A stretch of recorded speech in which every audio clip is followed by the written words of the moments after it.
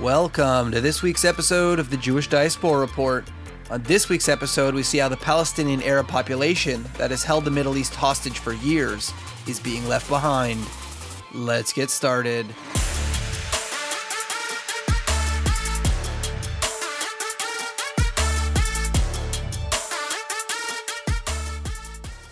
Many of my listeners who keep up with the news coming out of the Middle East may have heard the increasing talk about normalization agreements between the Saudis and Israel. Recently, both Saudi Prince Mohammed bin Salman and Prime Minister Benjamin Netanyahu have suggested that the plan for normalization is imminent.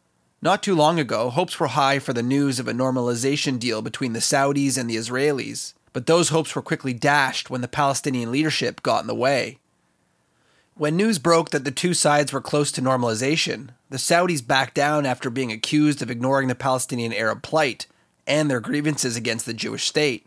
After a revamp of the plan and some lip service to the Palestinian Arab cause, we see both parties speaking much more about the eventual deal between the two countries. The history of Israel and Saudi relations, alongside the greater Arab world, is a very tumultuous one. So how did we get here today? Anyone who's listened to my many previous podcasts will likely be familiar with the history of the Middle East. Following the colonial powers planning their exit, they promised many people many things. This included the British promise to the Jews for a state in the British Mandate of Palestine, as well as many Arab peoples given various unified and independent states. This led, following the Second World War, to the partitioning of the land and creating of many modern Arab states today. The countries including Jordan, Egypt, Lebanon, and Syria were created by the colonial powers in the 1940s, as they pulled out their colonial troops from around the world. For more information on this, please check out our previous podcast, A Free Palestine, History of the Region. After the creation and funding of these new Arab states, there was the question of the territory known as the British Mandate of Palestine. I know that we use this term often, especially in this podcast, but we never unpack it. But maybe we should in the event that the name isn't clear, or we have some new listeners to the podcast. Prior to World War I, the area known today as Israel was a province under the occupation of the Ottoman Turkish Empire, one of many colonizing forces that controlled the area. But following World War I, the Ottoman Empire collapsed, and the Allies took control of the entire Middle East. The Ottoman province of Syria, a shortened form of the intentional insulting name given to the region by the Roman colonizers, Syria Palestina, was given to the British under a mandate. This is why it's referred to as the British Mandate of Palestine. The British had taken responsibility to control the area, but only until they decided how they would implement the Balfour Declaration into action. The Balfour Declaration, of course, being the creation of a Jewish state on the land. Unfortunately, the growing hostilities in the Arab world, especially amongst the Arab people now living in the British Mandate of Palestine, caused this process to be an almost impossible task. The British eventually pawned off this responsibility to the newly established United Nations. By 1948, the British Mandate ended and the United Nations agreed to partition the land into two states, an independent Arab state and an independent Jewish state. The Arab people living in the area declined. If a state came at the expense of giving up land to the Jewish state, they were not interested. They also knew that the Arab states around the newly declared State of Israel, who had been created and armed by former colonizers for years, were not going to accept a Jewish state and would come in to destroy any chances of that state existing. As we know, this is exactly what happened in 1948 with the Independence War, also known to the Arab world as the Nakba, or catastrophe.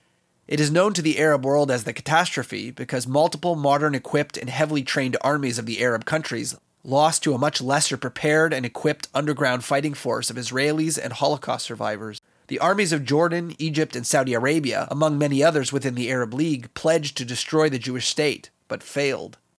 Rather than getting an independent Arab state that they would have had under the UN, the Palestinian Arabs got nothing.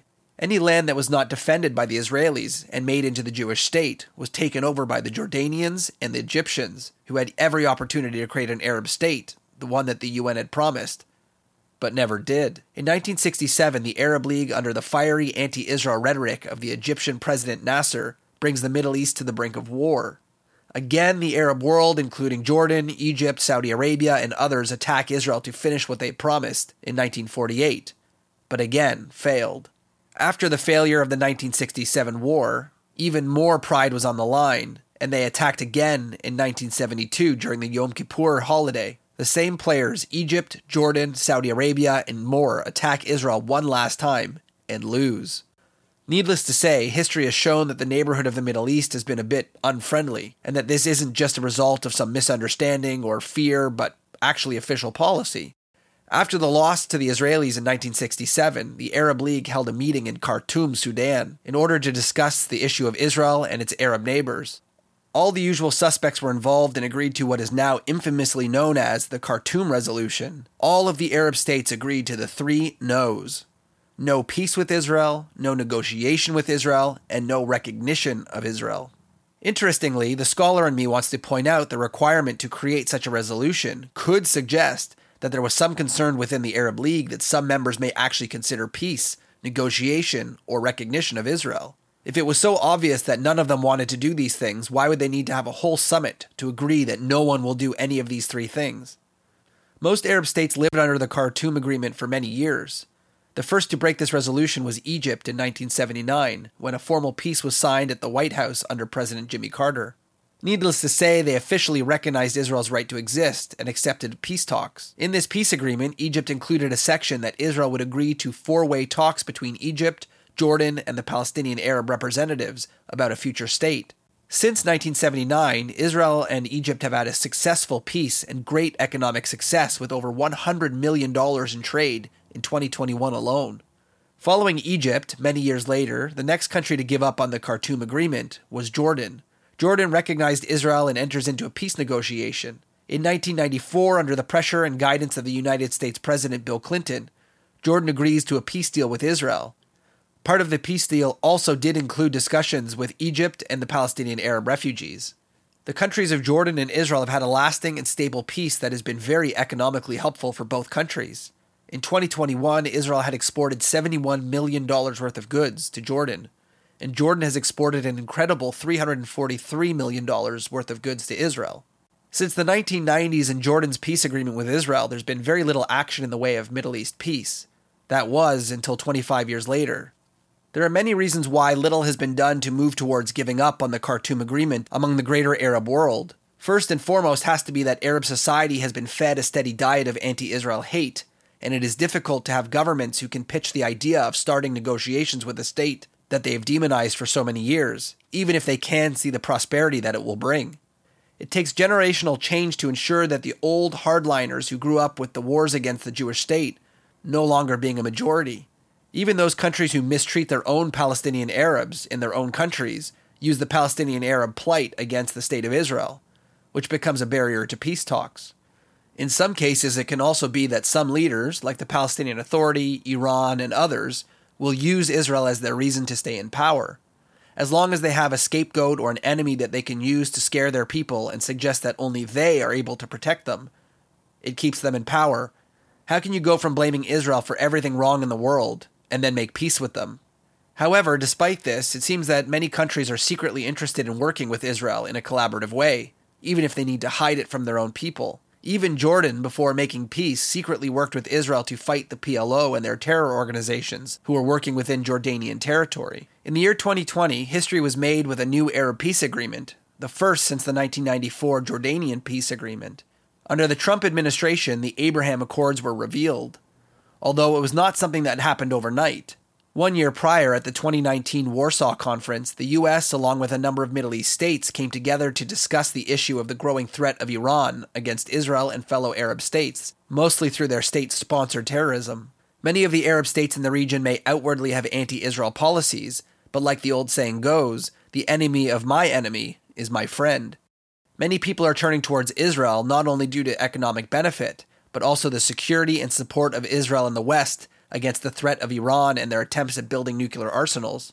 The U.S. Secretary of State at the time, Mike Pompeo, credited this meeting with the first steps towards the Abraham Accords of 2020.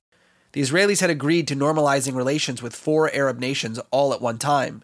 The Arab countries of Bahrain, Morocco, Sudan, and the United Arab Emirates had officially recognized Israel, negotiated agreements with them, and are just coming short of making official peace with Israel. The economic impacts of the Abraham Accords have already shown incredible benefits for all. The volume of bilateral trade between Israel and the UAE, as an example, is the highest of any Arab country involved in the Accords. In comparison to 2020, When the two countries signed the agreements, bilateral trade between Israel and the UAE jumped 510% in 1 year. And in the first half of 2022, bilateral trade between Israel and the UAE reached $1.2 billion. In an interview with then and now Israeli Prime Minister Benjamin Netanyahu, he had stated that his goal was to stop trying to make peace with the Palestinian Arabs first, before making peace with the broader Arab world. One of the key points in the peace agreements between Israel, Egypt, and Jordan was leaving the issue of the Palestinian Arabs to a future date, because had they waited for an official peace deal between the Palestinian Arabs and the Israelis, there would never have been peace between Jordan and Egypt.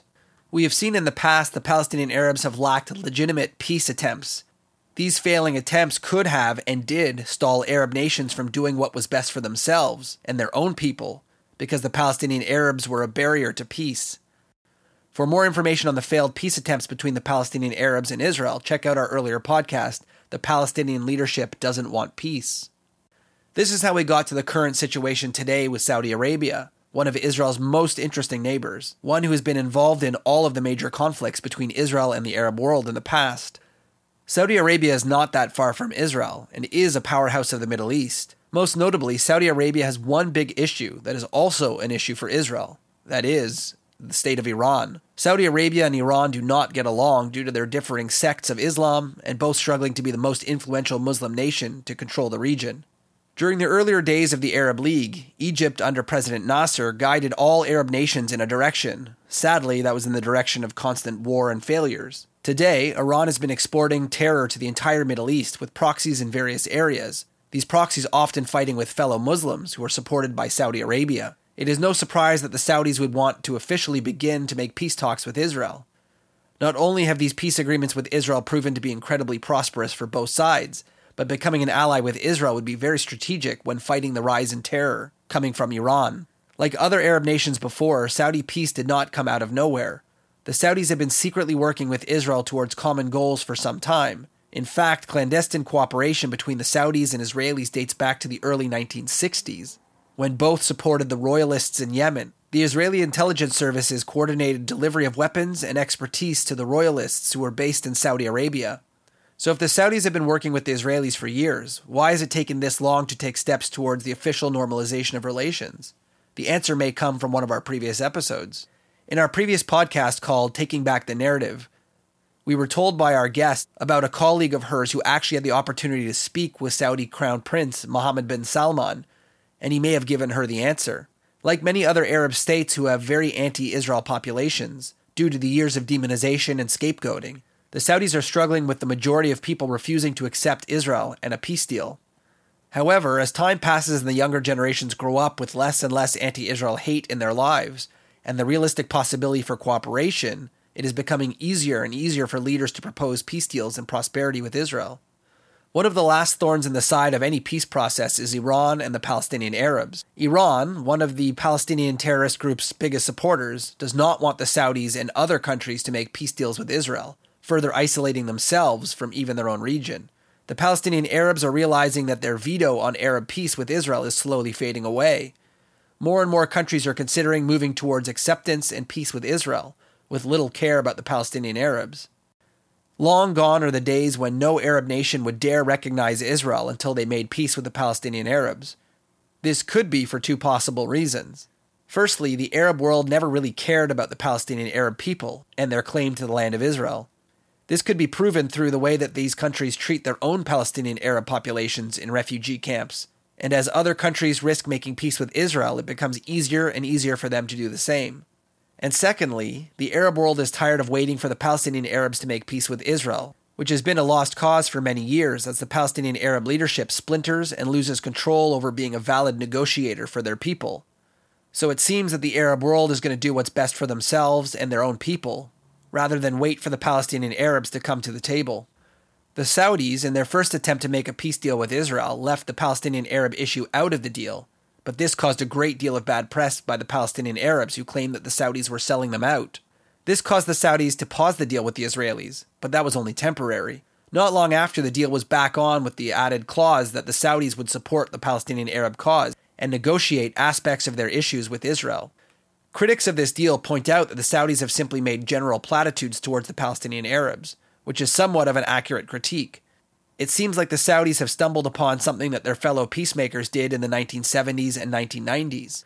Like Egypt and Jordan, who added vague clauses to their peace deals to, quote, eventually deal with the issues of the Palestinian Arabs, it led to a lasting peace without having it conditional, based on the Palestinian Arabs. It seems like the Saudis, after the attempt by the Palestinian Arabs to throw a wrench into the peace deal, have finally found a way to make peace without the Palestinian Arabs getting in the way. In the end, we've seen a slow thaw of relations between many Arab states and Israel. It may start as a secret collaboration against a mutual enemy, but eventually leads to the end of the Khartoum Agreement as official Middle East policy. The US, Israel, and many other countries have realized that waiting on the Palestinian Arabs to be a partner in peace is somewhat of a lost cause, and it should no longer get in the way of the peace and prosperity that comes from a lasting peace between two neighbors. As more and more Middle East countries make peace with Israel, it will continue to isolate and put pressure on those few states that are under the thumb of the Iranian regime. For years, Palestinian Arabs have been a barrier to peace between the Arab nations and Israel, but clearly countries are no longer willing to wait for them. Sadly, the Palestinian Arabs are being left behind as the Middle East moves forward towards peace and prosperity without them. This has been another episode of the Jewish Diaspora Report. Don't forget to check us out on social media at jdr.podcast and check out some of our other episodes on your favorite podcast source. We'll see you next time.